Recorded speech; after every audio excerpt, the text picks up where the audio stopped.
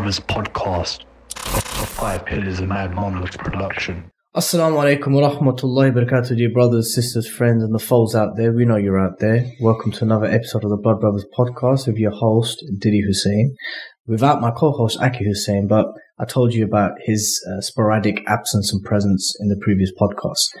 He will be missed. Today we have a legend in the house. Some call him an urban legend, some call him a Dawah legend, but we do know he's a legend by age at least, alhamdulillah. I grew up watching this esteemed individual on TV, and I never ever thought, and with my parents as well, mainly on Peace TV, and I never thought that I would ever describe this person not only as a mentor, as a brother, at one point someone who was seen as a leader in my life, especially in the field of Dawah, but also a friend, and that is none other than Sheikh Abdurraheem Green. Assalamu alaikum. Wa alaikum assalam, Billy. Was that description okay? Or was it really cringe? Yeah, you just need that bucket to vomit in. Okay, that's fine. There's nothing to go. So let's...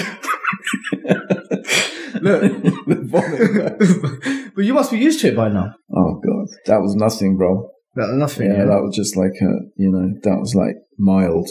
Do you still get recognised when you float about? Yeah, I was in. I visited my kids in London the other day in Wembley. Went to took the grandchildren to the park, and I were just there. I had two just in the little kids park. 2 people came wanting to take selfies with me. And okay, and how does that make you feel? Yeah, good. That's the truth. No, bro. Like, I just, it was really interesting because I was having a discussion with my daughter-in-law about social media, the celebrity culture. I mean, I can honestly say that, I don't really think I went out ever to be famous or I did Dawah because I felt compelled to do Dawah, right? And, so pious, mashallah. Yeah. No, I felt it's not really pious. I'm just a coward. I just don't want to go to hell. And I thought that I had to do something. It's like, I just felt it was an obligation that I had to do. I don't like but so what? Like I don't know. I just think it doesn't bother me, and I like the time that, but I don't think it like gives me like I don't care. I live in Shropshire. No one recognizes me there. And alhamdulillah, I'm happy. Yeah, it's not like I go like, why is no one recognizing me and this and that? It's like, alhamdulillah. No one knows who I am. But on the other hand, if like people do, the only things like, there have been times where... Have any non-Muslims recognized you in Shropshire? Yeah, some of them know me from clippings of Times articles, but that's like not good stuff. Okay. Yeah. Okay. And, Has everyone ever said that you look like David Cameron? Yeah. Do you think you look like David Cameron? Well, yeah. I mean, obviously, all white people look the same. No, I didn't say that. There is a resemblance. I know. It's all right. Okay. To you, all white people look the same. Yeah, to you and all the brownies are the same. You're all pink. Yeah. You're all white. You're all overweight. You're all... That's not true. You've been to public school. Look, let's look. I was going to do a warm-up exercise, but you seem to have warmed up straight away. Right. Well, you warm me up. Okay. You warm me up with the tea in the chat. And there's another tea there for you as well. Yeah. So let me put a scenario to you. Yeah. Okay. Go on. You're on a boat. Yeah. The boat is a modern boat. It's a sizable boat. Yeah. And I'm going to give you a choice between two things. Okay. That you would opt. You can't say both and you can't say neither. You have to choose one. Right. Okay. Okay. Tea or coffee? Coffee. Well, like... If it's proper coffee... What about the coffee I offered you? No, bro, like, it's not coffee. Like, instant coffee is not coffee. Like, I really like, like, it's not... It's like instant potato mashed potatoes. It's like, not that they're bad. disgusting. Decent. No, it's not. It's a bit watery, but it's nice. All right, okay. It's coffee anyway. Decent coffee. If it's not decent coffee, I'll have tea. Okay. Bread or bagel? Huh? Bread or bagel? Wow. That's not so easy, bro, because like I do a lot of baking myself. But be very careful if you don't choose bagel. You will get bagel. If it's just generally bread or bagel, I would choose bagel, definitely. Okay, so you're not 97. So, I love bagels, bro. I make bagels myself. Toothbrush or miswak? I'll be honest, toothbrush. Sorry. I remember the boat is a sizable boat. If you had the choice between a cross trainer or a running machine, I'm not going to say a cycling machine, because I know you choose a cycling machine, right? Cross trainer. you've got a copy of the Quran, Yep. but you also have the choice of having a Bible or the copy of the Torah. That's supplementary reading. But the Torah's included in the Bible, bro. Oh, good.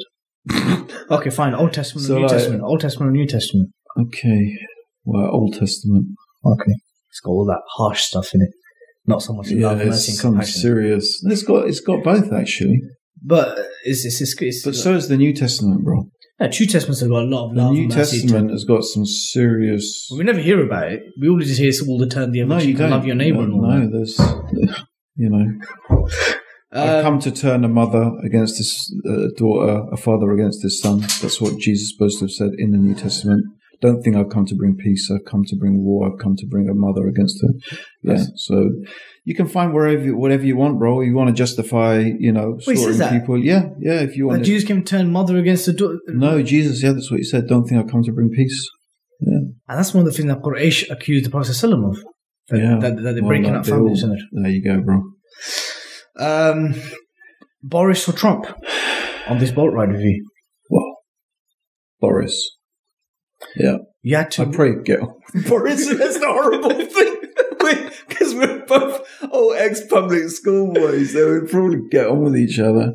I'd find Trump really interesting, though. I'd like to really, maybe because he'd be different, I'd find it more stimulating being with Trump. So that's a difficult one. Choose one. You can't say. Oof. How long is the boat ride? Let's say a week. A week, yeah.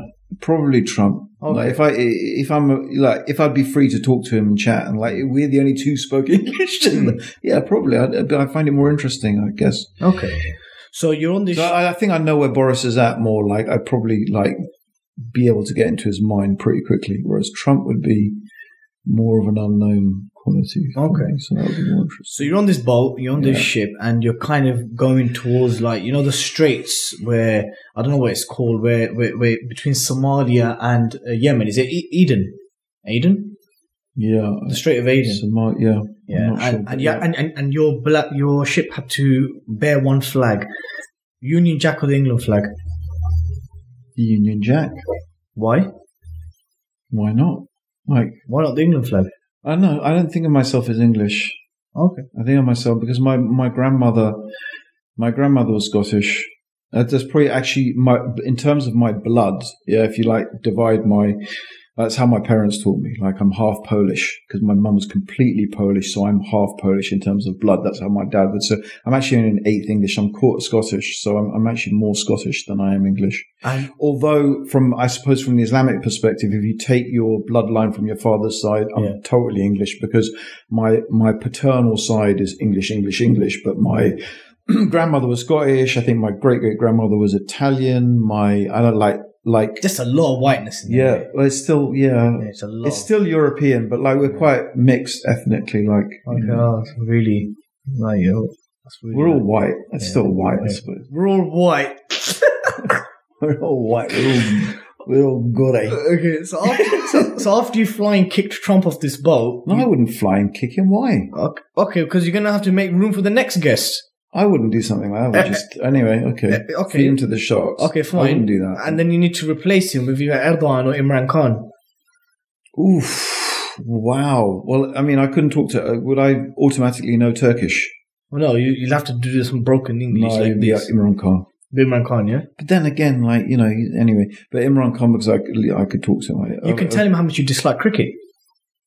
Before we started. Yeah, I probably would. And you can tell him how it's a colonial sport and how, he'd probably agree with me these days. Yeah. Okay.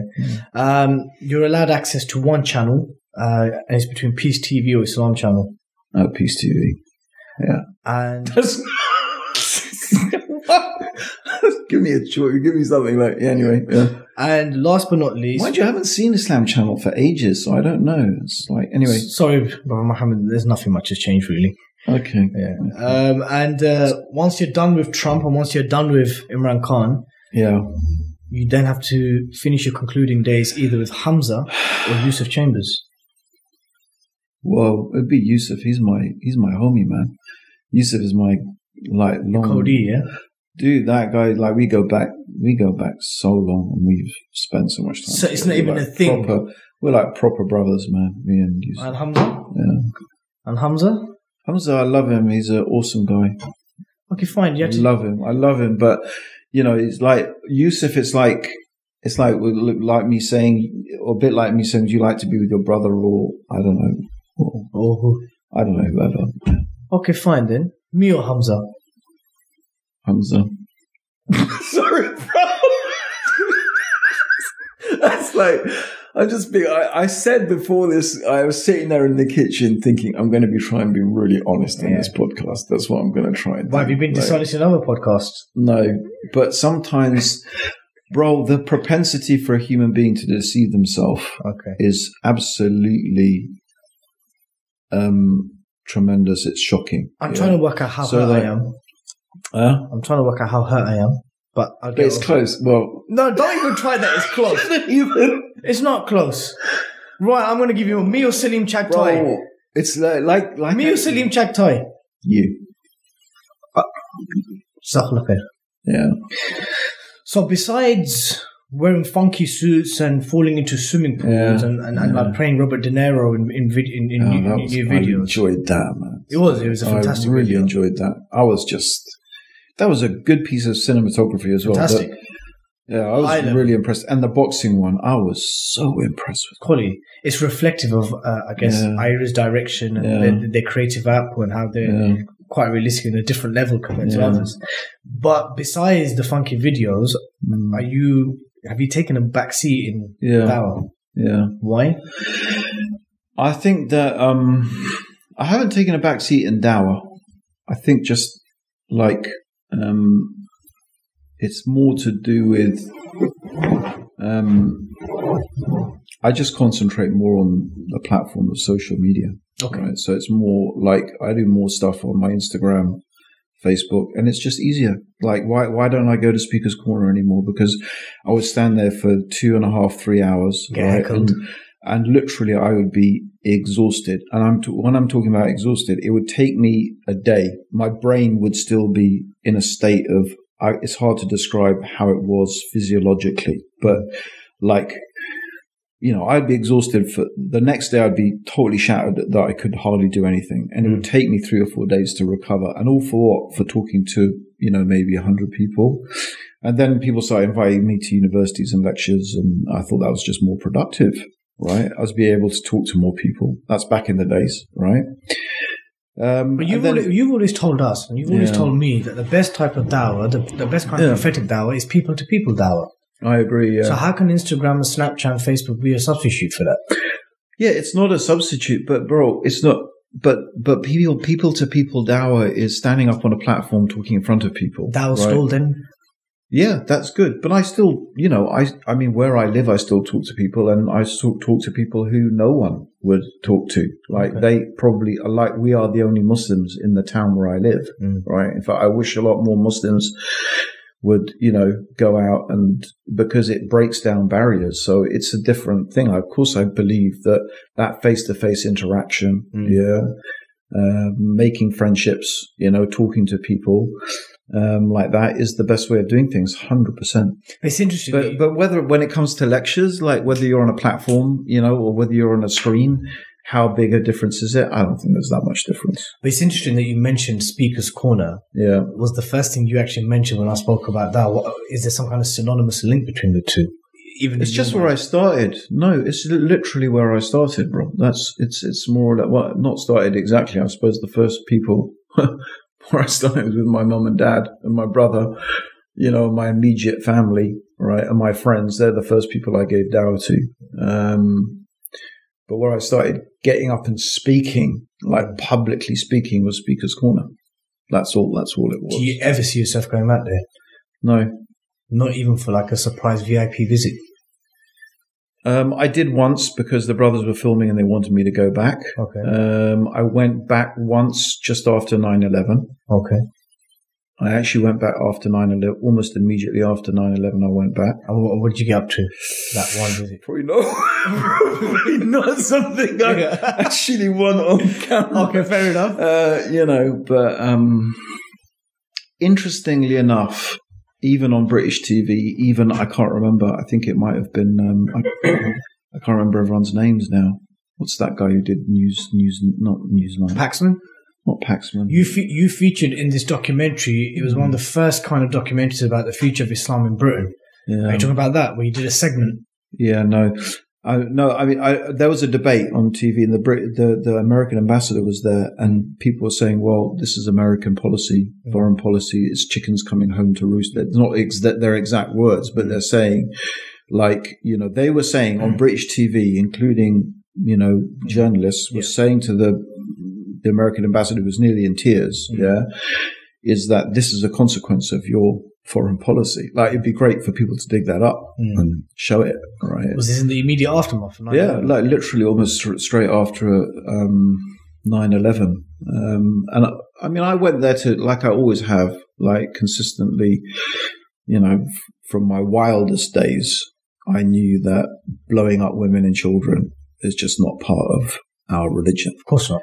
And there were people doing it. Like we forget, pre 9/11, pre Bin Laden, there was Jamaat Takfir al-Hijra in Egypt who were killing tourists, you know, and blowing up, you know, and doing that type of stuff. And I would always condemn it, but also I would say, look, but my purpose was not just to, you know, blank condemn things. It's like, you know, we need to understand why people do stuff like that.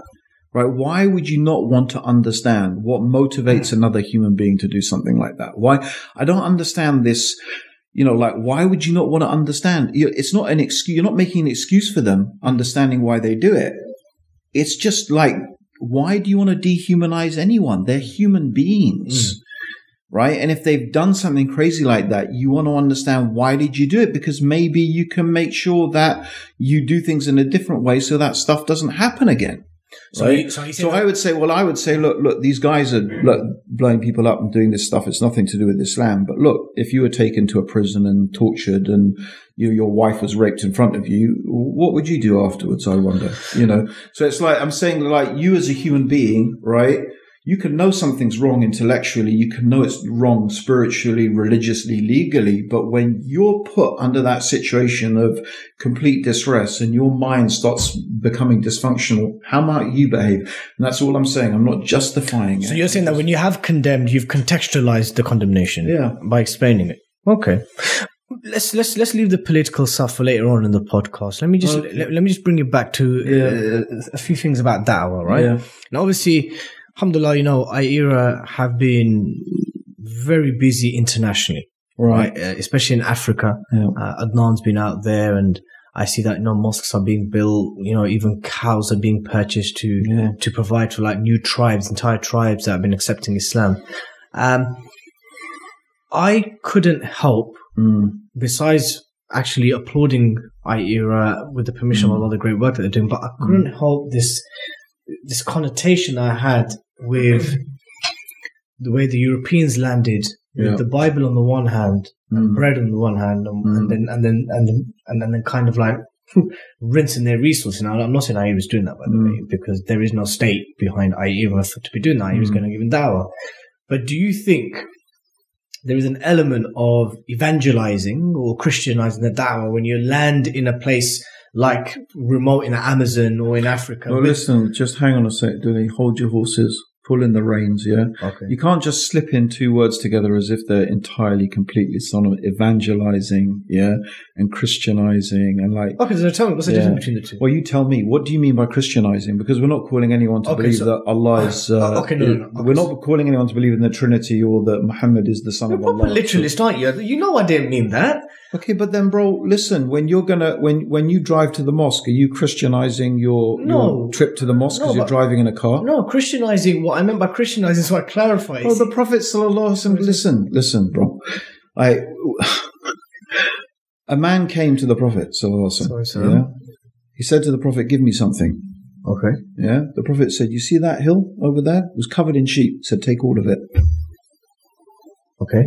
Yeah, the man took it, went back to his people. He said, oh, my people, embrace Islam because the Prophet gives with no fear of poverty. That was one instance. Is that Christianity? Was the Prophet like that? Like, bro, like... That wasn't his manhaj. he didn't go around... No, bro, it was his minhaj, bro. It was, of course it was. Of course it was the minhaj of the Prophet to help people, right? Yes. But we're not giving people cows and saying, become Muslims, we're giving you a cow. That's not our intention. We don't have that intention. I didn't say you did that, by the way. Yeah, no, but that's not our. You didn't even let me clarify what I meant by Christian. Yeah, you're right. I didn't. I just presumed and then just went on a rant. Like, how is that you're grilling me on my podcast? Grilling wasn't even supposed to be part of the script. It's a podcast. We're just chilling. Okay, fine. So what I meant by Christianizing... What I meant by Christianizing... Name for a restaurant. Okay. Chilling Grilling. Chilling Grilling. Yeah. I'm sure someone's got it in the Midlands or something. Yeah. What I mean by Christianizing, and I should have clarified this, I'm sorry. Yeah. What I mean by Christianizing is that there is an element of the da'wah which is exclusively about love, mercy, compassion, which is some of Allah's most greatest attributes, without a shadow of a doubt. Right. I don't know whether there is mentioning of punishment and the importance of enjoining good, forbidding evil, standing up for justice as in accordance with Islam, and this whole kind of like love, mercy, compassion, constant coming, landing in remote countries where there's native tribes, and once they've accepted Islam, you're providing things like sustenance for them, etc. I'm just saying that there is, and I could be wrong, I probably am wrong, but I'm saying, is that an element of Christian? I'm not saying you're calling people to the Trinity, but you're saying that's okay, that's legit. The Prophet ﷺ did things like this. Well, look at the seerah, bro. Look at the life of the Prophet ﷺ. At the end of the day, bro, that's it. Human beings are, we are what we are. We're human beings. We have needs. That's the reality. If we can help people with those needs, to soften them in accepting or listening to Islam, okay. What is one of the categories of zakah?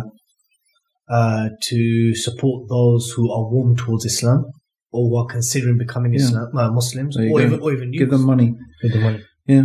Okay. That's one of the categories of zakah. So that's it. No more said. It's an actual category of zakah. So you just slammed down to me. You think you smashed it, yeah? I don't think so, bro. It's just, I don't know, bro. Whatever. I mean, I'm sure you got a good reason for asking this question. Okay. Do you think so? Like, do you think a da'wah that's focused around love, mercy, and compassion should also have within it an element of reminding new Muslims about punishment and hellfire? If people don't do that, their dawah is deficient, 100%. So when you go to the new Muslim retreat, which you do annually, and you spend... Come along. You'll hear me give a whole thing about the torment of the grave, the day of judgment, the hellfire. It's all in there, bro. Sheikh, I've been there before. Remember? Yeah, okay, you're right. Yeah. Maybe you just didn't come to the one where we went through the whole description of... Okay. And do you think it's an important aspect to remind new Muslims or soon-to-be Muslims or even non-Muslims, period, about this? Absolutely, bro. The Prophet's... Subhanallah. Like, actually, I have a real issue with people who say that, it's not dawah when you say to people you're going to go to hell if you don't become Muslim. Because that's like what the Prophet said when he stood on the top of Mount Safa. He said, I warn you of the fire, I warn you of the fire, I warn you of the fire, right? But people like psychologically, people tend to have most people tend to go one of two ways, right? They have an emphasis. Some people move towards pleasure and some people move away from pain. I'm a move away from pain guy, right? You don't like pleasure, no? What? Sorry? You don't like pleasure? No, I do. But my emphasis, my emphasis, right, is like I spent 10 years in a public school, bro. Believe me. Like... that is a tough life, right? So you mentioned public school 3 times. Was there any traumatic memories? I hated it, bro. I hated it. It's very traumatic, very traumatic, and it's very interesting. People should seriously read and research into how public school really mentally affects people in a bad way, and how most of these leaders, especially in the Conservative Party, they've all been to public school. They're all flipping damaged, seriously damaged people, right? This whole thing, like David Cameron and Brexit, and it's all anyway, I don't want to go into that. But back to pleasure and pain. Yeah, so people generally have an emphasis, right? And and the Quran is most of the descriptions of paradise and hellfire are descriptions of the pleasures of paradise and the pain of hellfire. Like I don't recollect that, even if it's in the Quran specifically, but it's that there is a hadith where the Prophet said the worst punishment of the people of hellfire is that they won't be able to see the face of Allah. But that is one hadith. I don't even think it's not. Maybe there's an implication of that in the Quran. It's not mentioned explicitly like that in the Quran. Meaning this is like, most people don't have that type of aspirational, right? That aspirational way of thinking. They don't think, I'm going to go to paradise and see the face of Allah. They say, I'm going to go to paradise. There's going to be 72. I'm going to have 72 wives or 74, whatever, right? It's going to be rivers and there's going to be thing, and I'm going to enjoy this and I'm going to do that. Or they think, my skin's going to burn, right? And my face is going to melt. I'm going to drink like molten copper that's going to burn my insides. Yeah. And like rivers of, may Allah protect us from that. Ameen. So this is like most people, bro. So like people need to hear both, because people are a mixture of both. Because the prophets came with glad tidings and warnings. Right? And warnings, absolutely. Yeah. So like, if our brothers in our era are not warning people of hellfire, then the dawah is deficient. You hear that, Hamza, yeah? Yeah. Staying on the topic of dawah. Yeah. Now, the 90s was a very interesting period. The noughties. The naughty 90s, right? It was a time where I believe, and it's actually been substantiated by a number of analysts and even brothers who are now in their 40s as well, that it was a crucial period in the dawah, because for the first time, English-speaking Muslims were now talking about things which the demographic majority, so 77% of Muslims in the UK are from the Indian subcontinent, Indian, Pakistani, Bengali, or in order, Pakistani, Bengali, Indians, and they either fell into two of the kind of persuasions, Barelvi or Deobandi, right? Yeah. But the 90s was a time where we saw a massive explosion, figurative explosion, of the Salafi dawah, and also groups like Hizb ut-Tahrir. Those were the two most prominent groups in the 90s. And the Ikhwan. The Ikhwan, but they were kind of there from the 70s. Yeah, true. And they were kind of there, like even Falsis was a kind of brotherhood kind of outfit. But yes, you can say that as a result of those two dawah. The Ikhwan was there but it also did sort of, like, I don't want to say explode, but it also was there. But because maybe the nature of the Ikhwan is a little bit more to get in with the long game, isn't it? They play the long game. Yeah. But we had groups like the YMO and IFE and others, right? Yeah. But specifically regarding yourself, right? Even if you didn't ever identify yourself as a Salafi. I did. Yeah, of course I did. Okay, you did. Would you regard yourself as a Salafi now? Depends what you mean, but I wouldn't go around saying that, but I do.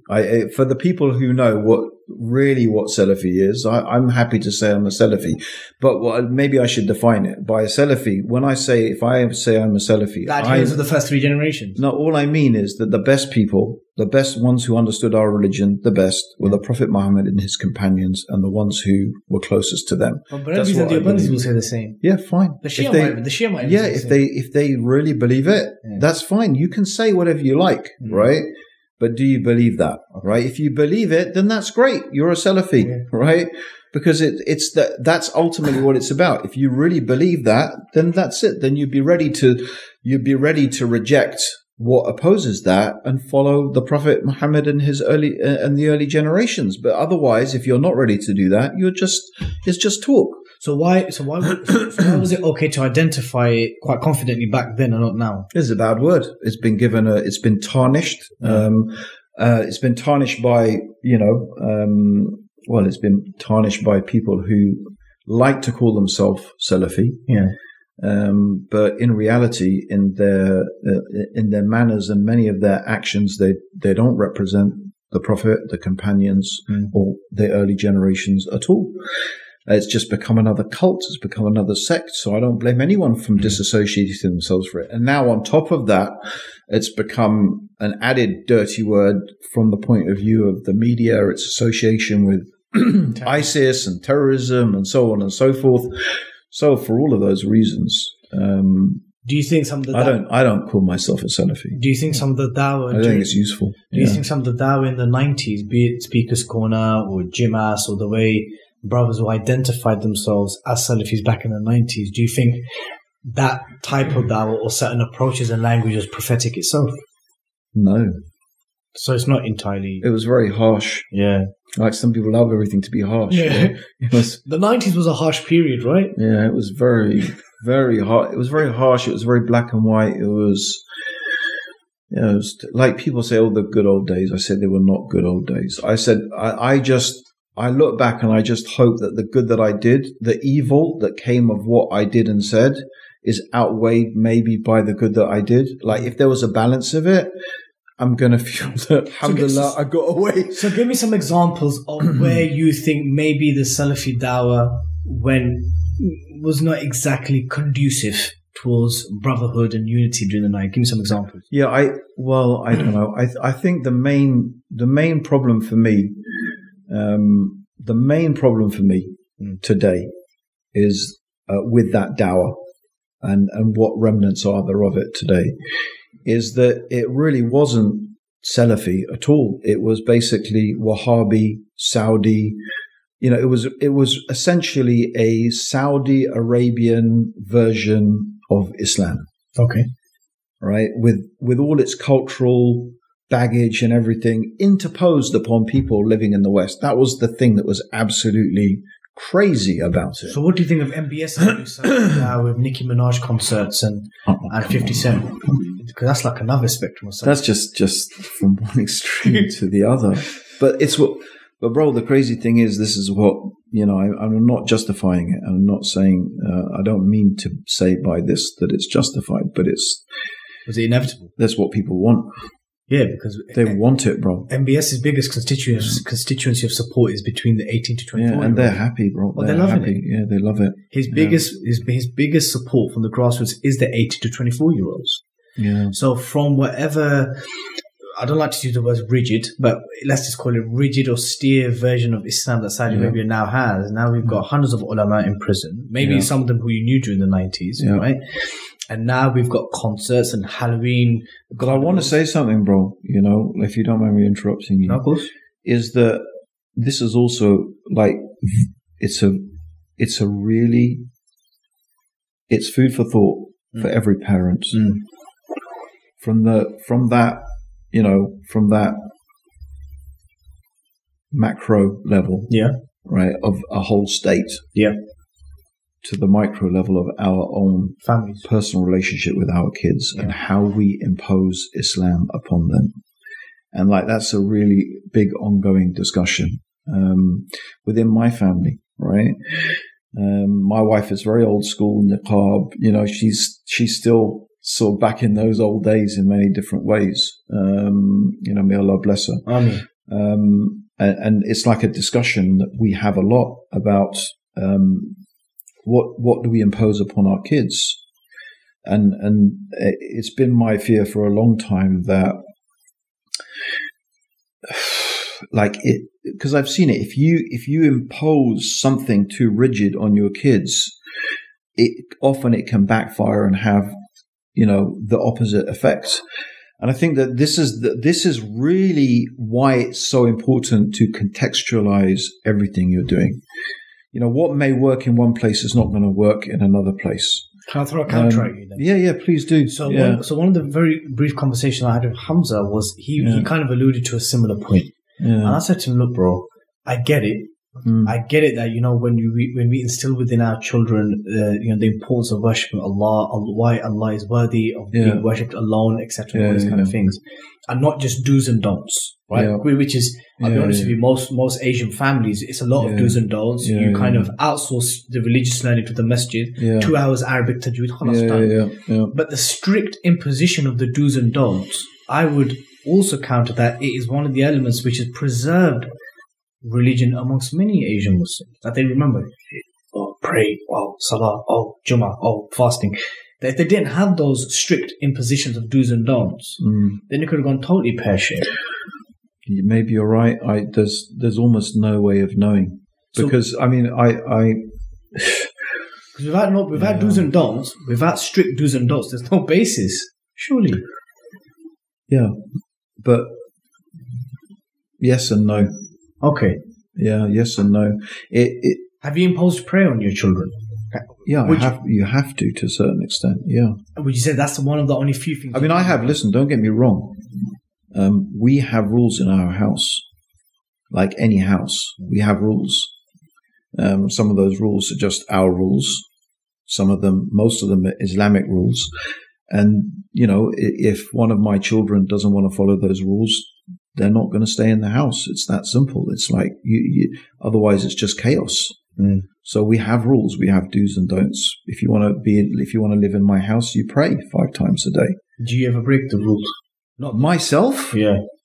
Why would I make a rule that I don't keep myself? That's horrific. No, I live. You got to live by the rules. Yeah, live by the rules, right? For sure. Can you tell me some of these rules besides prayer? What other rules do you have? Okay, I suppose there are rules that I give to my kids. Okay. That I don't impose upon myself as an adult, right? Okay, so because it's just can I hear something? the kids are not allowed to help themselves to crisps and chocolate and ice cream without permission. Really? Yeah, so they can't just go in and help themselves to those things. They can have fruit, they can have toast, they can have whatever. But if they want crisps, chocolate, ice cream, they have to ask. That's a rule, for example. Why? Yeah. Because they're not healthy things. And if you just leave kids to just eat them whenever they want, that's all they'll eat. Unfortunately, and not having get sick. And not having those foods at all in the house. No, we have them in the house. Okay. I'm not going to take it to, because I don't say it's haram, right? It's just not healthy for them to be, eating it whenever they feel like it. How often do you eat ice cream and chocolates and crisps? Every other day. Crisps are not a big thing for me. Chocolate I love, but I cut down a lot on it, and I tend to have 85% cocoa, so dark chocolate. Yeah. Maybe I have, a row a day or 2, maybe. Okay. Ice cream maybe every other day, or depends on. You've earned it. It depends on whatever. Right? You've earned it. I don't know. Alhamdulillah, you've earned it. Not really wrong. That's a rule. That's the sort of rule. And there's just things we don't have. We don't have TV in the house. We have a TV, but we don't have, the TV coming into the house. So it's the kids do watch movies, but we'll sit and watch them together. Okay. Right. If there's if there's anything that I need to talk to them about that comes up, I'm not a big one. Obviously they're not going to watch X-rated stuff for a lot, but if stuff comes up, it's for me, I use it as a platform for discussion, right? As if some magic and shirk, and that's my time to say, okay, you need to understand this is like that, and this is this, and whatever. And things like the internet, the kids can't just go on the computer and go on the internet and just play computer games. We'd actually basically almost don't have computer games. If they want to go on the computer, they have to get permission, or the iPad, they have to get permission. No one gets a phone until they're probably 16. The earliest they've all got their phones is 16, 17. You're only a Saudi Arabia happening there, isn't it? No, it's not at all, bro. Because it's not. Because it's it's not like that. Pre-MBS Saudi going on. Bro, it's, to be honest, you look at, what's his name? The guy, the whole Apple guy, what's his name? I forgot the Apple guy's name. What's the Apple guy's name? Steve Jobs. Steve Jobs didn't let his kids have an iPad or an iPhone or whatever. So it's not particularly, it's just a sensible thing if you want your kids to, take an interest in actual reading and studying. And Shaq, there's a tea there, yeah? Just in case it's all right, bro. I left the bag in there as well. I'm just enjoying this too much. But there's also, so you drew a correlation between what's happening with MBS's new modernized Saudi and how the youth have taken a massive liking to all these concerts and raves and all kind of half-naked madness happening out there. And you drew a kind of micro correlation with the imposition or strict imposition of Islam, or what parents understand to be Islam with children, right? Yeah. So if I can say, isn't it contextual to each family's dynamics? Yeah, for sure. And number 2, and by the way, it works. Some families are very strict, and it works really well with them, and their kids turn out awesome. Some of them go the opposite way, and they just rebel, and they become the most. I've seen it. Everyone's different. Everyone is different. So I've seen even every kid within the family is different, but that makes it really hard because. This is the issue that you have as a parent. The issue that you have as a parent is how do you treat one kid because it's not, you you have to think about this child's behavior as an influence on everybody else's behavior. So are you saying parenting differs with each child? Yeah, it does. But you also have to think about this is why it's very interesting. Well, maybe this is why, getting married is half of your deen, because you begin to understand and contextualize the reality of. At the end of the day, you're a little king. You're a little king and queen in your house. You've got your little kingdom. You're ruling it, right? And then, but it's true. Then you begin to realize that religion is not just a personal thing, right? Whether a person follows religion or doesn't impacts upon everybody else. Their behavior impacts on all those other children, right? And you have to make judgment calls about how much you're going to tolerate. Because if you let this kid get away with it, every other kid thinks, oh, that's acceptable and I can behave like that.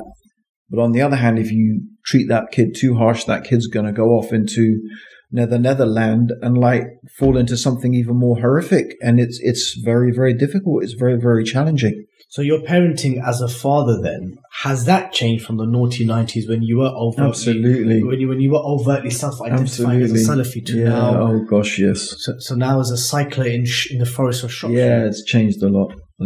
So how's Abdurraheem Green as a father during the naughty 90s as a staunch Salafi Hyde Park speaker's corner guy? How's the I was much, much stricter, much more rigid. Maybe because my two eldest, because my two eldest kids were boys. Yeah. And you can be a little bit strict with boys. Yeah. I was always soft with my girls, right? I could really soft with them anyway. So maybe that's partly to do with it. And it's just the qadr Allah the way it is, I don't know. I mean, is it because they were boys? I could get away with it. And it just combined with the way I was. Alhamdulillah, it turned out that way because I don't know. I'm just definitely a little bit more, I'm definitely less rigid with them. Is that to do with age and maturity? Yeah, I think so. Yeah. Because I could still be on that tip. Okay. Right? Couldn't I? Why not? There are plenty of people who still are. Yeah. They've reached old age and they haven't changed at all. So I do think it is, I never really know that I'm doing the right thing. I'll be absolutely honest, bro. I'll be honest. I'm making it up as I go along. I'm just doing my best. That's it. I'm doing my best to navigate. And I look back and I really don't know whether I'm doing the right thing or not. Maybe the way I was better. Maybe it's not. I don't know. All I can do is try and be sincere and try and think, I'm just trying to bring the best outcome that I can with the knowledge that I've got and the understanding that I've got. I'll be honest with you. I prefer Abdurraheem Green who said democracy was a satanic system of kufr. I prefer that. I don't think did I say that? Those are the exact words that I used. I think you should quote me precisely. Okay, maybe it was harsher than that. By the way, look. Okay, no, it wasn't. It wasn't, was it? No, it wasn't. I mean, bro, I Well, you said something along those lines. Bro, democracy, if you mean by, this is what I've always said, if you mean by democracy, the rule of people and that people can decide what is halal and haram, then that's usurping the right of Allah. Yeah. And Allah is the sovereign. We believe as Muslims, He is the one who determines lawful and unlawful. No one has the right to usurp that, bro. Yeah, mate, that was the old kind of, mate. Right, no, nothing's changed. No, never changed about that, bro. This is that's like abandoning your iman or something, bro. Were you less usuli and less nuanced back in the 90s? I don't even know. What does that mean, less usuli, bro? Less usuli means perhaps you were less tolerant of differences of opinion of the other four schools. And that, I'll be honest, bro, that is literally growing in knowledge. Yeah, to come across... to keep reading and studying, and then you start finding out that things you thought were, that's it, it's haram. Well, actually, there's 2 or 3 opinions. Like, how about when you actually flip and you change your opinion and you that thing that you used to think haram, right now you realize it's haram and halal and vice versa. And then you start to realize you get very, very, to criticize anybody. And especially someone with knowledge, there's things I really regret. attitudes and even things I said about some scholars who didn't agree with our, Salafi position in those days. Would you ever, if given the opportunity, would you ever reconcile, maybe apologize and rebuild brotherhood with some of the people that you called out as Mubtadi and Ahlul Biddah and all this kind of madness? Yeah, for sure. I think I have anyway. You have, yeah? Yeah, I'm sure. That's wicked. That's really nice. Yeah. So, tell me some nice things from the 90s. You seem to dislike the 90s a lot. Tell me something nice from the 90s. I don't know. I didn't dislike it. I just think that... Did you ever speak at Jimas, the Jimas conferences? Of course, bro. I was flipping... Did you like Jimas? Bro, I was like high up in the whole hierarchy of Jimas, bro. I was like... So did you enjoy the Jimas retreats? Usually in Leicester, I think. It was in Leicester, I think. Yeah, right? I did. Did you like? They were really inspirational, motivational, and it was not so much about the speeches. It was more about the atmosphere and all the Muslims being together, and that was just fantastic.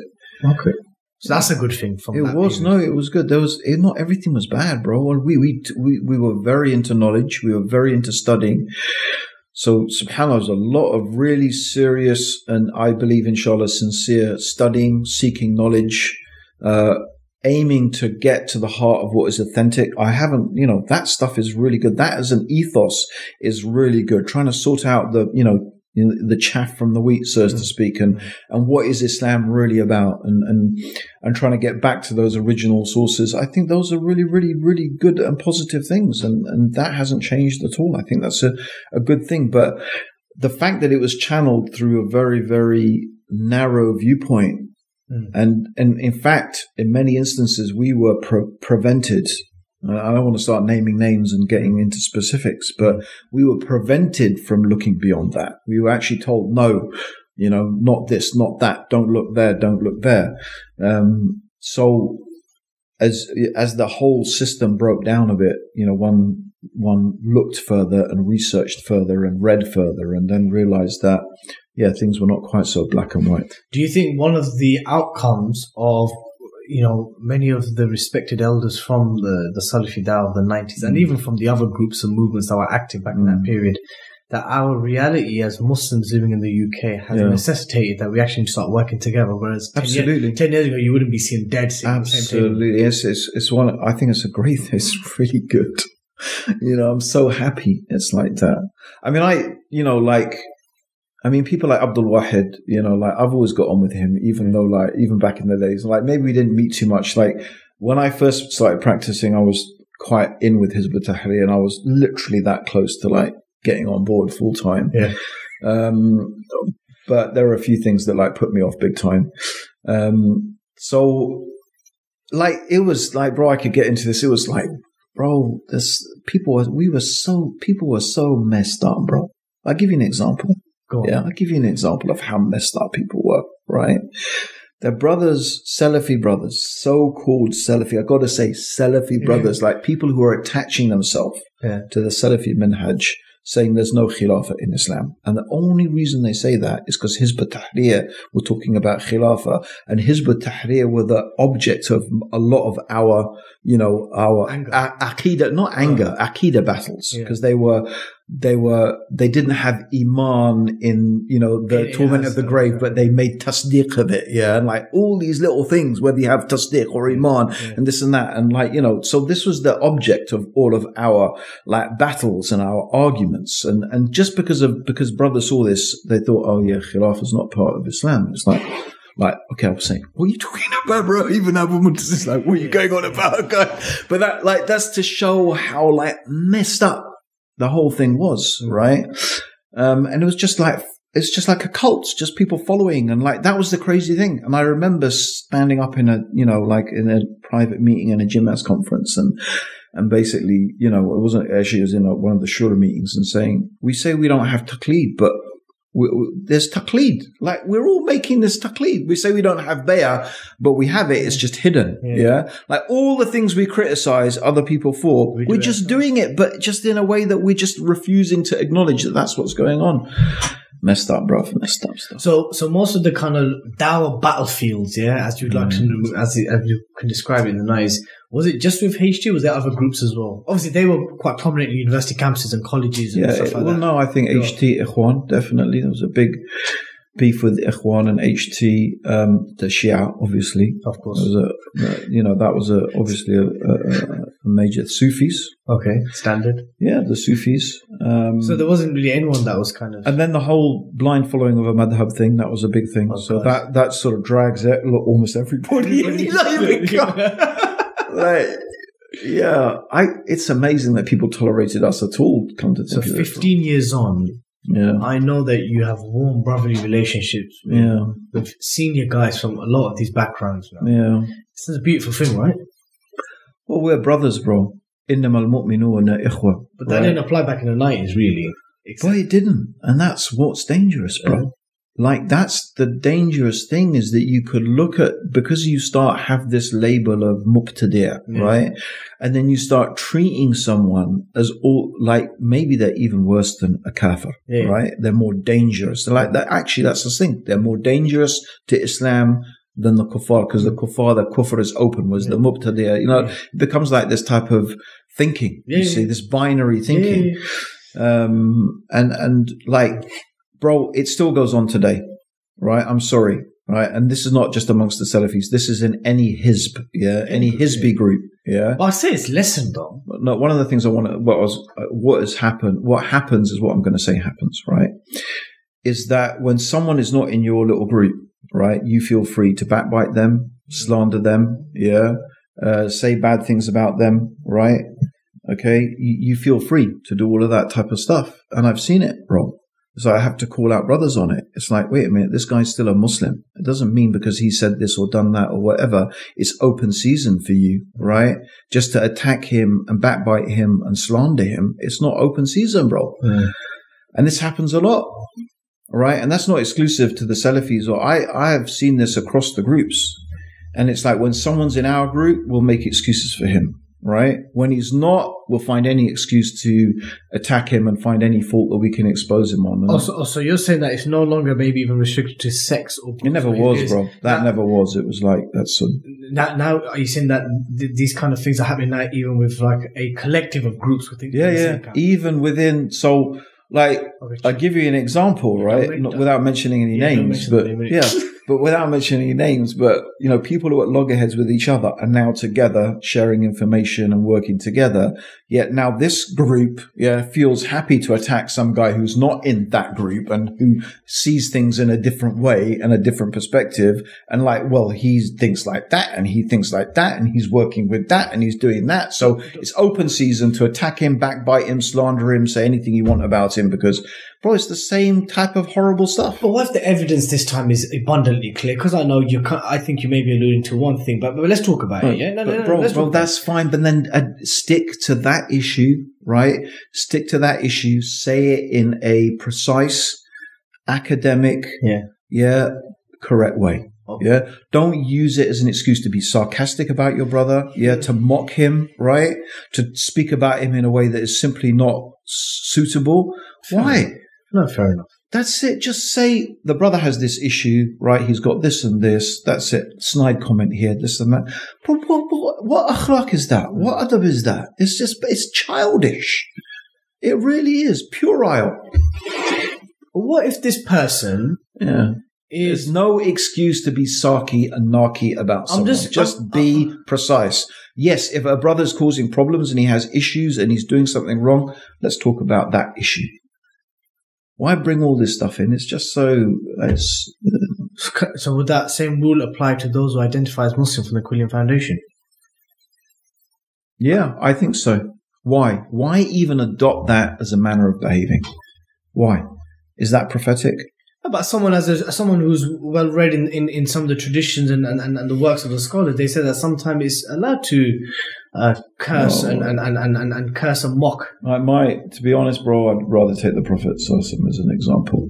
That's the best one you're going to follow, right? And the problem is, bro, like, we have to learn that issue that scholars have their time, they have their place. What they said, you have to put it in there. You can't necessarily take it as a general, yes, they have overriding objectives, right? But if we take what that scholar said at that, like a brother mentioned to me, oh, well, Ahmed ibn Hanbal, he said this and that to his students about such and such or whatever, it doesn't matter.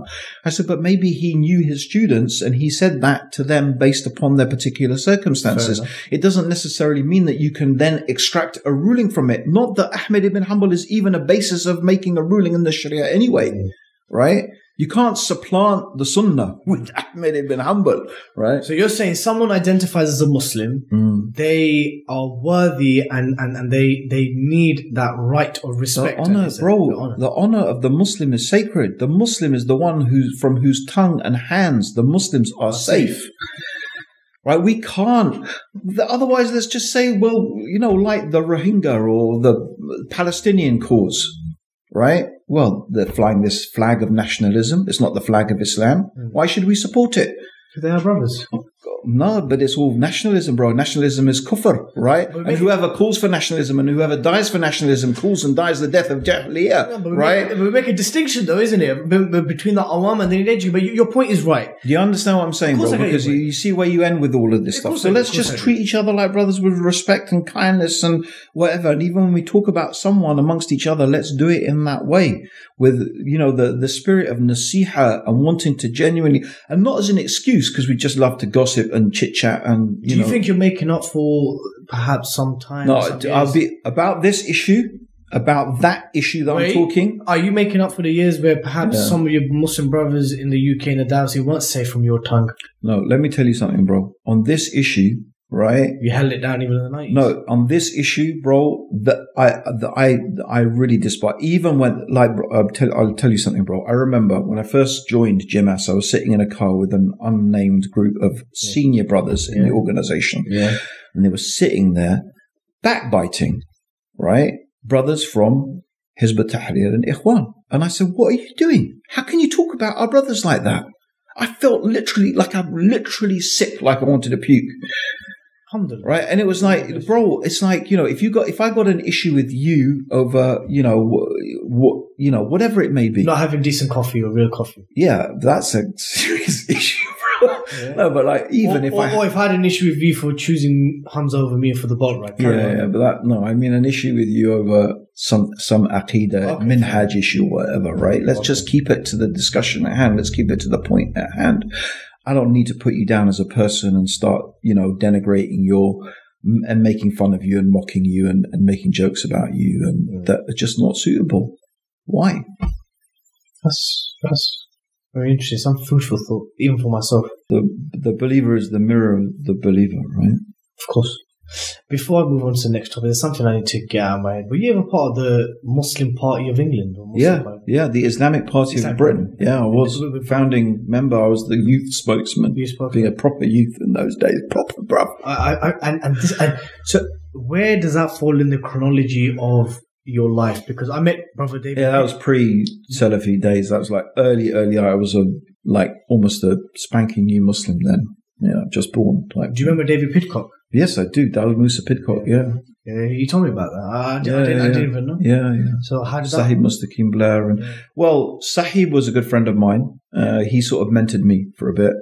And he was doing amazing work. Like, people probably just don't even know. But, like, I don't even know if Muslims would have Muslim schools. The work that guy did to fight for Muslims to have their own state-supported, funded schools was astronomical, bro. He was like battling that away back in the days before the internet and this and that. This was a northern-based party, right? Am I correct? No, it wasn't. It was like from all over. Where was the main head office? Where was the main nucleus? In Birmingham. Okay. Yeah. And what made you join the Islamic Party of Britain? Well, as I was saying, Sahib Mustaqim Blair he ran this organization called Muslim Educational Services, and he was basically campaigning for Muslims to have state-funded schools like Jews and Christians did. Okay. So I was working with him, and that's it. I was working with him, and then he gave that up because he basically pretty much achieved what he wanted. And then with Dawood and people he knew, they decided to form the Islamic Party of Great Britain. So I was sort of by default, What was the party's ideal objective? To make Britain into an Islamic That was state? to get, I mean, I don't know. To be honest, it wasn't because Dawood, I mean, I had so many issues with it from the beginning, right? Like, first of all, I was extremely ambivalent about getting into politics, right? Even as a total freshie, a newbie, like who knew very little, the idea of getting in, like, for me, it was like just swimming in poo, right? Yeah. Like, politics is dirty, right? It's dirty by its nature, right? When you get into that, you're going to get dirty. Right. And everything for me seemed to contradict, like, first of all, you're seeking power. Secondly, it's all about putting other people down, right? Lying, making promises that you're not going to keep. Like, what is Islamic about that? Right. And I thought, okay, maybe the Islamic Party of Britain will be different. And that lasted about 2 days, right? Then I started seeing the brothers doing the same things that I was talking about now, right? When one well-known brother disagreed with what, the brothers were doing, then they started accusing him of being a Zionist, a Jew, maybe he's a secret Jew. He was a Zionist. Yeah. Bro, like, I'm going, what is going on? I'm sitting there thinking, what are you talking about? It was madness, right? I'm sitting there listening to this stuff. It didn't last long, alhamdulillah, right? So how long were you the youth spokesman? I know, I lasted about 6 months, bro. We had one press conference, right? We had a picture in the end of it, bro. I think for some brothers it was just pure ego, bro. It was like an ego thing. It's like, we are making history. And if I'm correct, the leadership of the Islamic Party of Great Britain was predominantly white Caucasian? Yeah. Okay. So staying Dawood and Sahib Mustaqim Blair. And Dawood's ambition, really, Dawood's main objective, he hated banks. Like, he still does. Yeah, he, I think because him or some friends of his were ripped off by banks, and that was his thing. He said, I'm not really into whether we establish Islamic law or not, but we've got to get rid of riba, right? That was literally his one main drive. That's what he really cared about. See, I'm seeing, so we have our very well-respected and good brothers from Al-Murabitun, kind of based in Norwich, and their kind of focus is introducing the gold dinar and the gold silver currency. Then you had the Islamic Party of Great Britain, who wanted to, Brother David Pidcock wanted to remove interest-based system, right? Yeah. What is it with white Caucasian Muslims and wanting to smash up the monetary system and this? I don't know, bro. I think that's just a generalization, bro. That's a massive. You just take a little cherry-picked a few examples, No, but I'm just saying, bro. If there's any one trend amongst most white converts to Islam, it's probably that they become Sufis. Most of them become Sufis, bro. They certainly did in the 90s. Like, I would say 90% of them became Sufis. Yeah, not. No, but our brothers in Murabitun. Yeah, they were different level of Sufi, different type. They should identify old school Sufi, bro. Yeah, they should identify as Maliki people to soul. But there was this strong emphasis on smashing up the existing financial system. It's tyranny, bro. The system is tyranny. If you care about justice and you care about fairness, right, and you care about the well-being of people, you will, and you look at the usurious economic system, you realize what it is. It's a tool of it's feudalism. It's in everything, but it's just a modern form of feudalism. That's it. And you've replaced the feudal lords with banks and lending institutions. Okay, I wasn't making a sweeping generalization. I don't want our white Muslims to think that I was making a sweeping generalization. But let me present this to you. Yeah. I'm just presenting scenarios and theories. I could be entirely wrong. I wanted to ask you, right? So when I made that kind of statement that, what was it? I've noticed a trend about fixation with the monetary system or interest-based system with certain white Muslims that tend to be from a kind of upper middle class background. Yeah. Would you say then, again, I'm just throwing a theory out there. I'm not saying they are. Could that be from a position of privilege? That, yourself, you came from a public school, upper middle. Do you fall within that bracket? Yeah, for sure. Yeah. Some of the leadership of Islamic Party of Great Britain also did. Yeah. As is some of our good brothers, respected from Al-Murabitun. Definitely. Yeah. So essentially, you folk were speaking from a position of privilege. That you had exposure, or you believe that you had an understanding of a particular system, And therefore, you want to smash that system down. Be it the banks, be it the monetary system. I don't want to get into, I don't know, it's like, I don't want to get into arguing about definitions, but I don't know. Having said that, I'm going to do that. But what do you mean by privilege, though? And if you mean being educated and being well informed and understanding the system properly, is that privilege, or is that? It's by default you do understand the system. Yeah, but privilege. Right. I'm a believer that privilege isn't necessarily anything bad. That's something that Allah's given you. Yeah. No, I agree. It is definitely from a position. Like, there's no doubt that when I first became Muslim, my vitriolic, I think that's the right word. Just really okay, vitriolic against the West and the system and the whole system was very, very strong, because my understanding and realization of just how corrupt and unjust and hypocritical, that's the other thing. And for me, it's the hypocrisy of it that really guiles me, is the hypocrisy of the whole system. The way that human rights is just simply used as dismissed at convenience, used as a battering ram at convenience, not something that as a system they really believe in. Although I do believe there are people within the system who genuinely care about these things, but the system doesn't. But the point I'm trying to make is that privilege in and of itself is not a bad thing. It's actually something you can't do anything about. It's not. If Allah has ordained you to be... Well, I'm sorry. I mean, I'm not making comparison between, a thing, but the Prophet Muhammad sallallahu alaihi wasallam was privileged. He was from the noble family.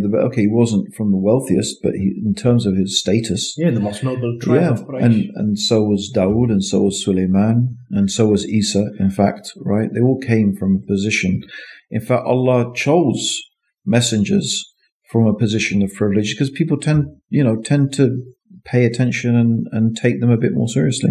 So do you think... I think. I'm not saying definitively. Okay. So, when you became Muslim and you became more prominent in the public scene, in the Dawah scene, do you think that you were taken to more warmly by, let's say, Arabs and Asians because you were white, and that there was a fixation with white converts? Don't even try telling me that's not true, because I know people in the Gulf love white converts, especially white female converts. I'm not really, well, I don't, female is a different thing, but I'm not, honestly, I'm saying it sincerely that it's true and not true both at the same time. Okay, so tell me the truth about it. There are people who, you're right, there are people who... There's a fixation. There are some people who are fixated by it, and there are others who are not.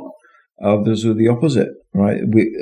As there were people who treated us well, and there were not many of us, there were many people who treated us really badly and with real contempt and suspicion. So it wasn't a one-way street. Believe me, bro. People would accuse me of being an MI5 spy.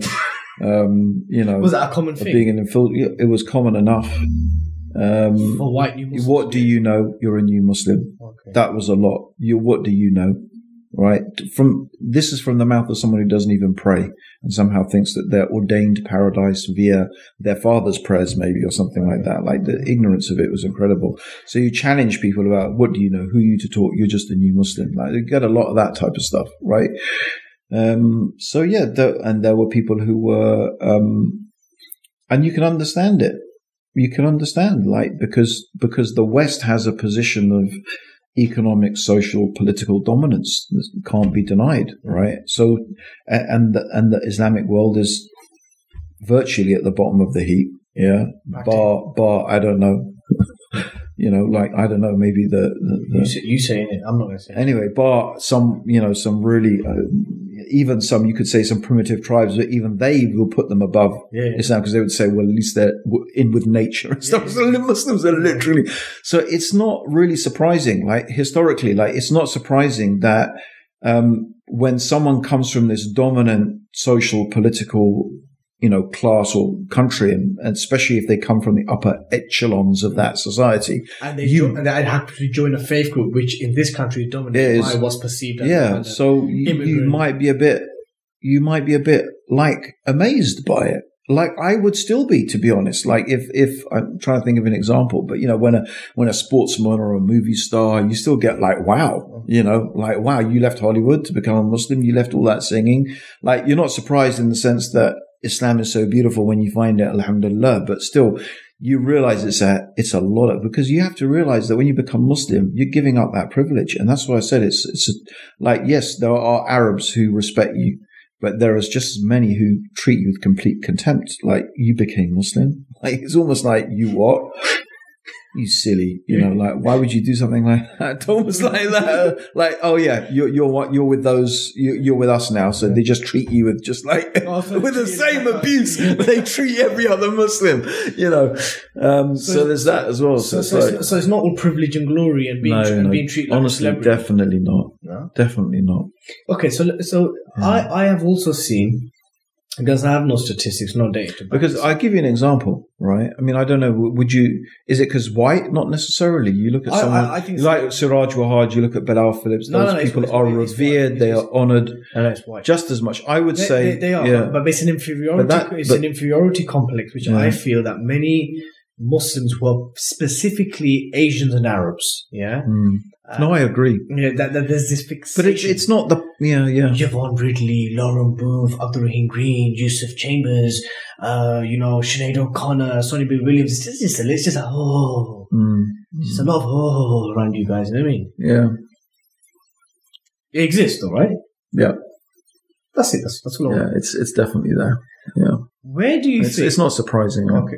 And I think it's an inferiority complex. Yeah. I think is that for the best part of 200 to 300 years, the Muslim majority world, or the Islamic world, has been dominated by people that look like you.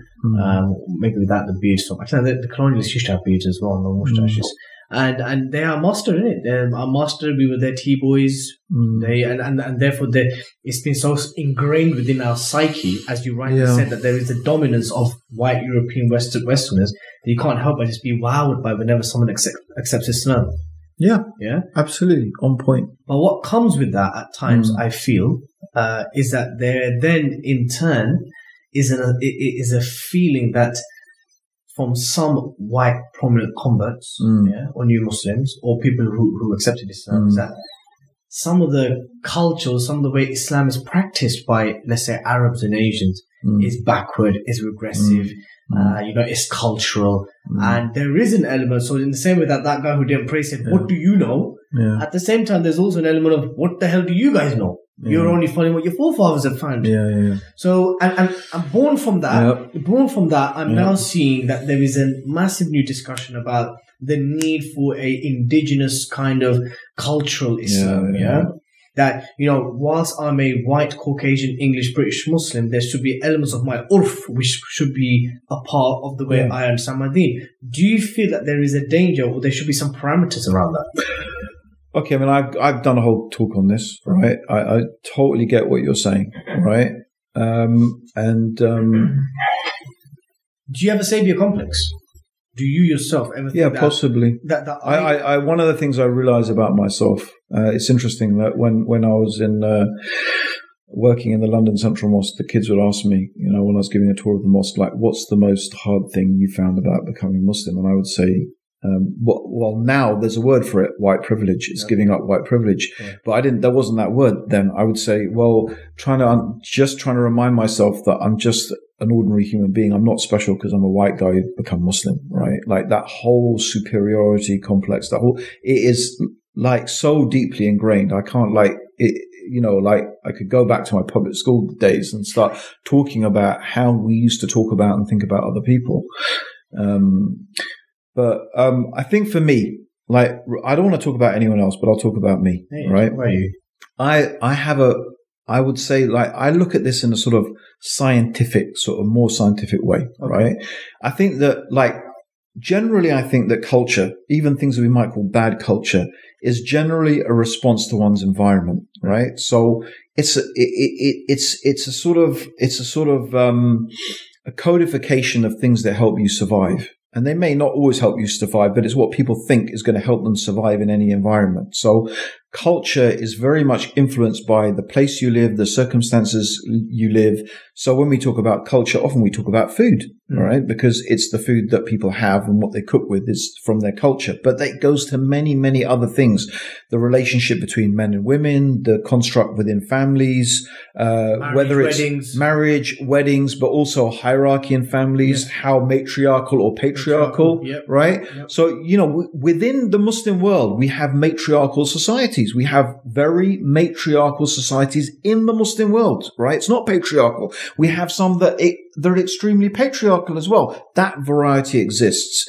So from my position I think it's confusing. Which parts of the Muslim world is matriarchal? Like, bro, a lot of African countries, they're very matriarchal, bro. Actually quite matriarchal, right? Okay. So like, I don't want to generalize, but parts of Nigeria, for example, they're actually very matriarchal, not patriarchal. Like, you may not think that, but it actually is, right? So, so the point being is that what I have an issue with people trying to impose their cultural values. And when I say cultural values, I mean a set of values that were very useful in a particular environment. And then you bring them to another country and another environment and you think that they're going to work in the same way.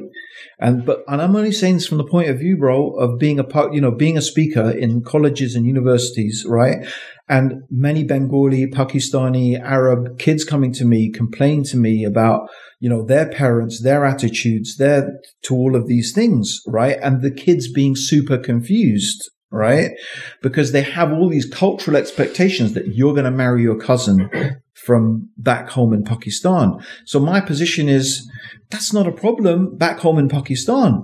And that system works there. It works really, really well. And you can see it works really, really well. But when you've come to England and then you just think that everything from there is going to work in the same way, and it doesn't, because it clearly doesn't. Like, it really, there's too many problems with it.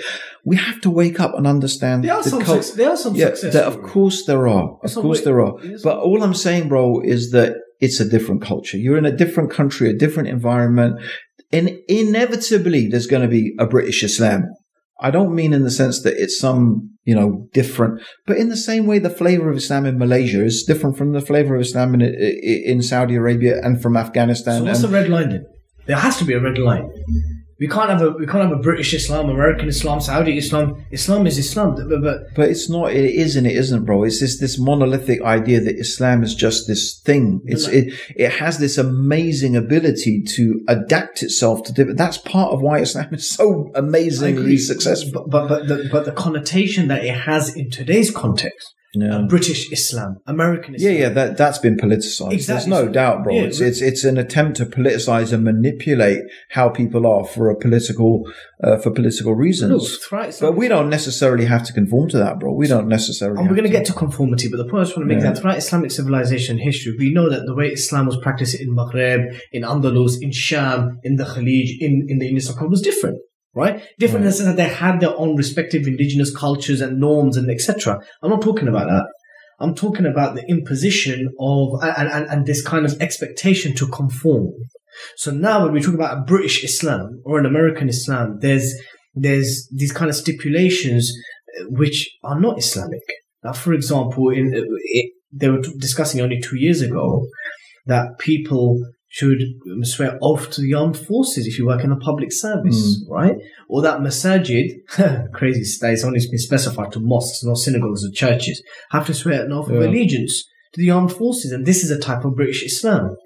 So the point I'm trying to make is... But the irony is, bro, who's constructing these things, bro? The irony is, as far as I know, bro, is this what is being encouraged by some white converts? No.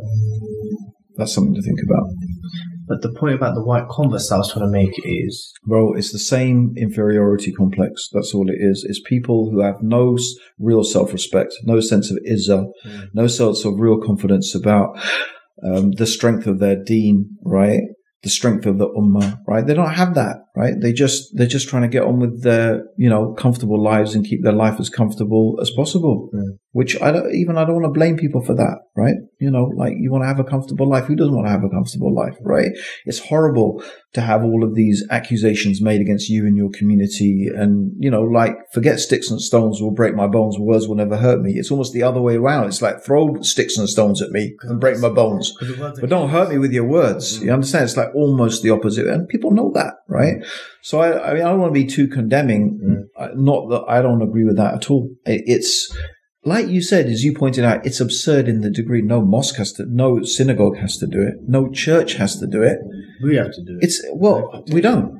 And no one said we do. Like, who are these people who have been rolled out? Bro, it comes from the same inferiority complex. It comes from the same lack of confidence in oneself, right? But it's also rolled out by the same Muslims that you say that deserve us to speak about them respectfully. It's coming out from those Muslims that we slay. But no, I didn't say that, bro. I just said, let's be academic about it. Let's talk about the issue at hand. We don't need to mock them, because even these people are doing these things. Let's say, right, however misguided they are, they're doing it for a genuine sense of caring about their community, wanting people to live a life of ease, and like, people came from very, very tough, tough on a level you and me can't imagine. I'll say that to Sarah Khan when I see her £83,000 paycheck. Anyway, but you are right. I mean, you are right. But the point here is, and I'm going to conclude today's podcast on this topic. Right, there's this emerging debate that's taking place online. Right now, I know that you're not online much unless you're on Instagram or something. Yeah. But there is this emerging debate that's taking place between academics and activists. Yeah. And what's seen as traditionalist scholars. Right. Yeah. And there seems to be an accusation from the camp of the academics. And these academics are like anti-racism, critical race theory, I'm studying white supremacy and these kind of things, that there's a increasing and worrying number of traditional scholarship or traditional scholars, some of them or many of them happen to be white converts, that dismiss things like, white supremacy, white privilege, Black Lives Matter, institutional racism, structural racism and stuff like this, because they might just write it off by saying, there's family issues, a family breakdown within blacks, and they belittle the kind of oppression, systemic oppression that's been taking place specifically against black Muslims and blacks generally, and that this mentality was born again out of white privilege. Have you been exposed to this debate? I know what you're talking about. Yeah. What's your thoughts? Some concluding thoughts on this? I know it's a massive topic. And it's a very big topic. Does white privilege sometimes, or does coming from a certain socio-political, economic background make you less understanding of other people's reality? Yes. I mean, obviously it does. Right? Unless you are an extreme empath, that you have that ability to put yourself very, very strongly in someone. I'll give you an example. I always think of the example, right? I remember me and Abdurraheem Baker were coming back from a talk in Wales. I actually remember it really well. We arrived at my house. It's 1:30 in the morning, 2 o'clock in the morning, right? The talk finished late. And as we were driving up, this is in Wandsworth, right? Driving up between the Commons, very posh area in London, right? Driving up the road, the police, I think they were just literally, I don't know if they're waiting for us or just waiting for anybody, pulled us up.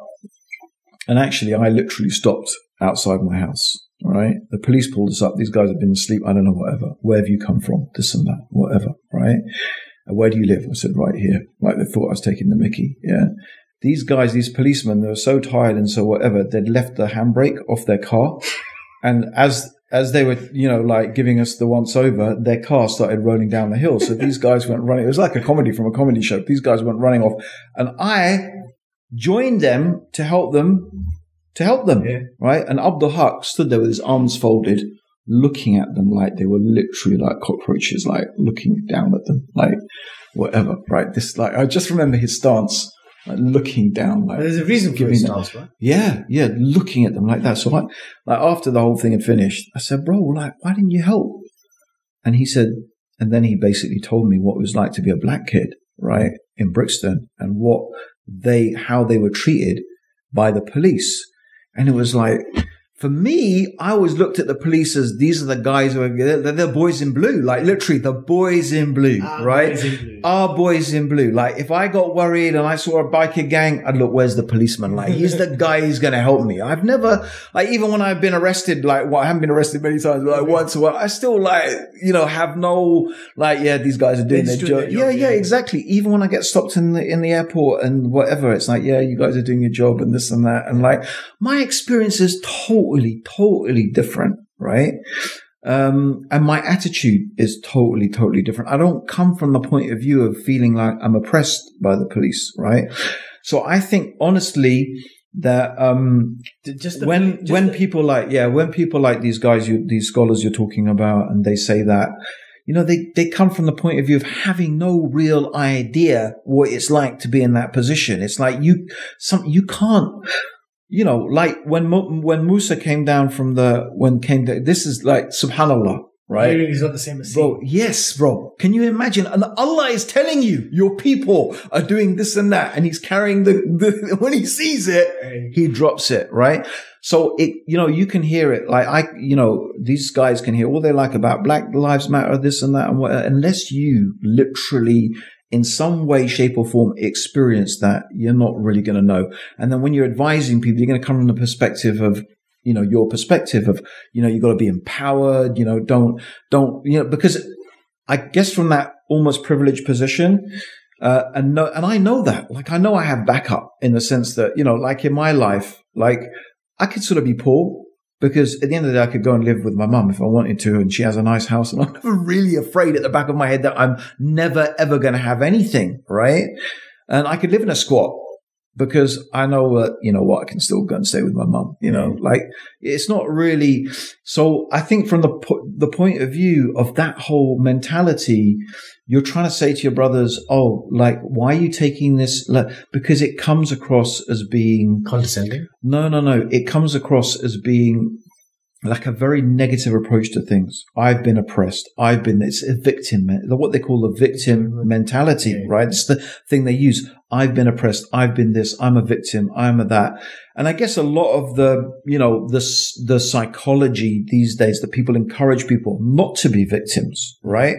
To be proactive, to believe you can change. Yeah. And don't keep blaming your past for how, and maybe it's just because I can't think any other way. I just don't, because maybe the past doesn't weigh in my head like that. I have no experience. If you're going to tell me, no, you have no idea how my past affects my personality and how it makes me. The entire argument is that the past is still present. Yeah, it is. Those systems and institutions. Yes, no, it is. But I think look, from the point of view of, sharing that same white privilege position, right? I would say that people need to look at it more as the scholar. In this case, he's trying, honestly, I believe it. He is trying he's not trying to put people down. He's not trying to belittle their experience, because I genuinely don't believe he's that sort of person, right? He is trying to, from his perspective, empower people and say, take the route of empowerment. Don't play because, well, you said it, bro. Your dad. Sorry to bring your dad into the podcast. Yeah. What did your dad do? So my dad was. Tell me you tell me what you told me about your dad when he got called a Paki. Yeah, he battered his own teammate. Yeah. And what happened? He respected me, and then that guy who insulted my father respected me. Don't call me a Paki. Yeah. You don't know what we've been through. You ruled us for 300 years. Yeah. Like, you understand what I'm saying? Right? His own teammate battered him in the changing rooms. You know what I mean, bro? And he respected him from that day onward. There you go. So you tell me what's the route to take. Like, you tell me what you really think is going to get the Muslims empowered. Is it going to be more, going on about our past, or even our present, or even the institutional racism and this and that? I don't know, bro. I am not really convinced that complaining about all of this stuff and making a big issue out of it is going to change anything. What you need to do is you need to move in there and you need to make the changes and you need to change people's viewpoints. That's what you really need to do. And I'm not sure you do that by complaining a lot about, what is your present reality or what the past is, in the sense that you understand. Like, obviously you have to highlight it. Anyway, bro, I'm not going to academic on these things. I'm just talking from the point of view of, I'm thinking how that brother must be thinking. Yeah. And he may be completely wrong. And he just may be not able to empathize. I had no idea. Like, till Abdul told me, it was like, oh my God, right? It never even crossed my mind, you know? So it's not, don't think it's like, you know, the guy is some like, it's just, you know, that's what I'm talking about. We need to have a little bit more respect for each other, even for each other's weaknesses, right? Respect my weaknesses and my deficiencies. Like, it doesn't mean because I say a whole lot of stuff that I'm vicious and that I don't care about you and that I don't care about what you're going through. Yeah, I do, but maybe I just giving, you know, my advice from what I think could be useful from my perspective, and I could be completely wrong. You know, maybe the way to go is to highlight these things, and you know, I don't really know how we change society, but to tell you what, bro, when push comes to shove, the only way we're going to change these things is by inviting people to Islam, because the rest of it is just chat and talk. One very last question before we close the podcast. Yeah. I remember one of the mottos of our era was, I don't know if it still is the motto, it was the citing of that hadith, that every household, Islam will enter every household, even through a hair. There's another narration. Yeah, even if it's made of hair. Even if it's made of hair. Yeah, mud or hair. Do you think... a tent will make hair. So as someone, and you've cited examples from the seerah throughout this podcast, do you think that reality can happen? I do. The fulfillment of that hadith, that prophecy can happen in the absence of an Islamic civilization or state or entity, or because if you compare, that's a good question. Because if you compare the Dawah in Mecca, the 13 years in Mecca was, you know, and the numbers there and the numbers after Medina. Yeah, I think the thing is, bro, what you do is from our perspective as Ayura, it's like a vision that you forget about Ayura. Just your understanding of that hadith. Forget about Ayura. Any Dawah organization, not even Ayura, the fulfillment of that hadith, can it happen in the absence of an entity? Can it happen? It's possible. Will it happen? Is it really likely? You know, maybe you're right, possibly not. But again, the point is that nothing operates in a vacuum. The Prophet ﷺ sent Mus'ab ibn Umair, right, to Medina. And from what I remember, by the time he left, there was not a household in Medina except that someone had accepted Islam. That laid the groundwork, right, for what was to come afterwards for the Prophet ﷺ. Was that after or before It was before the Nusra? Yeah, no, that was before the Prophet made Hijrah. Before the Prophet made Hijrah, he had sent Mus'ab ibn Umair to Medina. After the first pledge after the first bay'ah, the Prophet sent Mus'ab to Medina, and his dawah in Medina, like. That's what one of the things they said, that like there was every house someone had become Muslim. So the point being is that had laid that foundation, and then after that, we know there was the first society, the first Islamic governance, whatever you want to call it, society or state or whatever, it doesn't matter. Look what you've done to us. Yeah, we can't even say the word caliphate or state. Or nation state. Because the nation state is we have to use entity and governance and all these other funny words. The first, So, whatever it was, but whatever you want to call it. But that from that obviously came what we know. So I think that if you were a betting man, which I know you're not, and the hadith was to be fulfilled, in a modern reality, and you're a betting man, do you think it is most likely to happen when there is a civilizational backing to the da'wah? I'm going to be or pockets of groups. I haven't, to be honest, you're asking me a question that I haven't thought really deeply about recently. Okay. But I do think I do genuinely think that the world is what I genuinely think is the world is in a position where it could happen. I think we have the opportunity in terms of travel, communication, and an increasing openness. I think it's possible for it to happen if the effort is put there. What the quality of people would be, that's a whole different issue. And on that note, we bring an end to this podcast. Usually, with our guests, I offer them an arm wrestle or a thumb rule. But your maqam to me and this podcast is too high. Alhamdulillah. It's the same with Muslim. I couldn't challenge Muslim. Like a man has been migrant on Guantanamo. What am I going to say? Give me an arm wrestle. Yeah. I mean, it's not fair. But however, there is one thing that you do have to try. Yeah. It's 3 offers. So basically, the inspiration of this podcast comes from, when the Sahaba went out. Yeah. And they said, look, accept Islam, pay jizya or it's war. Yeah. So it's either arm wrestle, thumb war, or you eat barn. I love palm, bro. Give me some palm. Bring it on, bro. I haven't had palm for ages. Wicked. Oh, so you've had it before? Yeah, man. Oh, and I love it. But it's just a long, long time. But can you leave out the beetle nuts because they chip your teeth and they're not good for you? I don't even Aren't they a drug as well? No, it's not a drug. What's this? I don't know. I'm just worried about beetle nuts. But anyway, go on then. No. Do you know you're the third person that said that? As if I'm going to feed you an intoxicant live on my podcast. Why would I do such a thing? This is rose petals, so it's sweet. I've not made it. You've got to know some syrup for me. No, so you've obviously you're used to having the Pakistani sweet pan, isn't it? Okay. This is a Bengali pan, which is a bit more bitter. Right, I know, that's fine. Yeah, and if you start seeing yourself in a ship or a boat, know that maybe it wasn't permissible in the first place. Chef, Jazakallah khair. That's lovely. Thank you for coming on. The honour was truly mine. Brothers and sisters, that's all for today. For our viewers from North America, if you want to listen to this podcast, subscribe to the Mad Mom Looks. In fact, anyone who wants to listen to this podcast on the audio platforms, SoundCloud, Spotify, Apple, Google, that's all on the Mad Mom Looks. And for those of you watching the UK and Europe, subscribe to the Five Pillars YouTube channel. Leave a comment. Doesn't have to be a positive comment. Just leave a comment, like, share the video, and I'll see you next week, inshallah. Assalamu alaikum. Black Brothers Podcast. Five Pillars of Mad Monolith Production.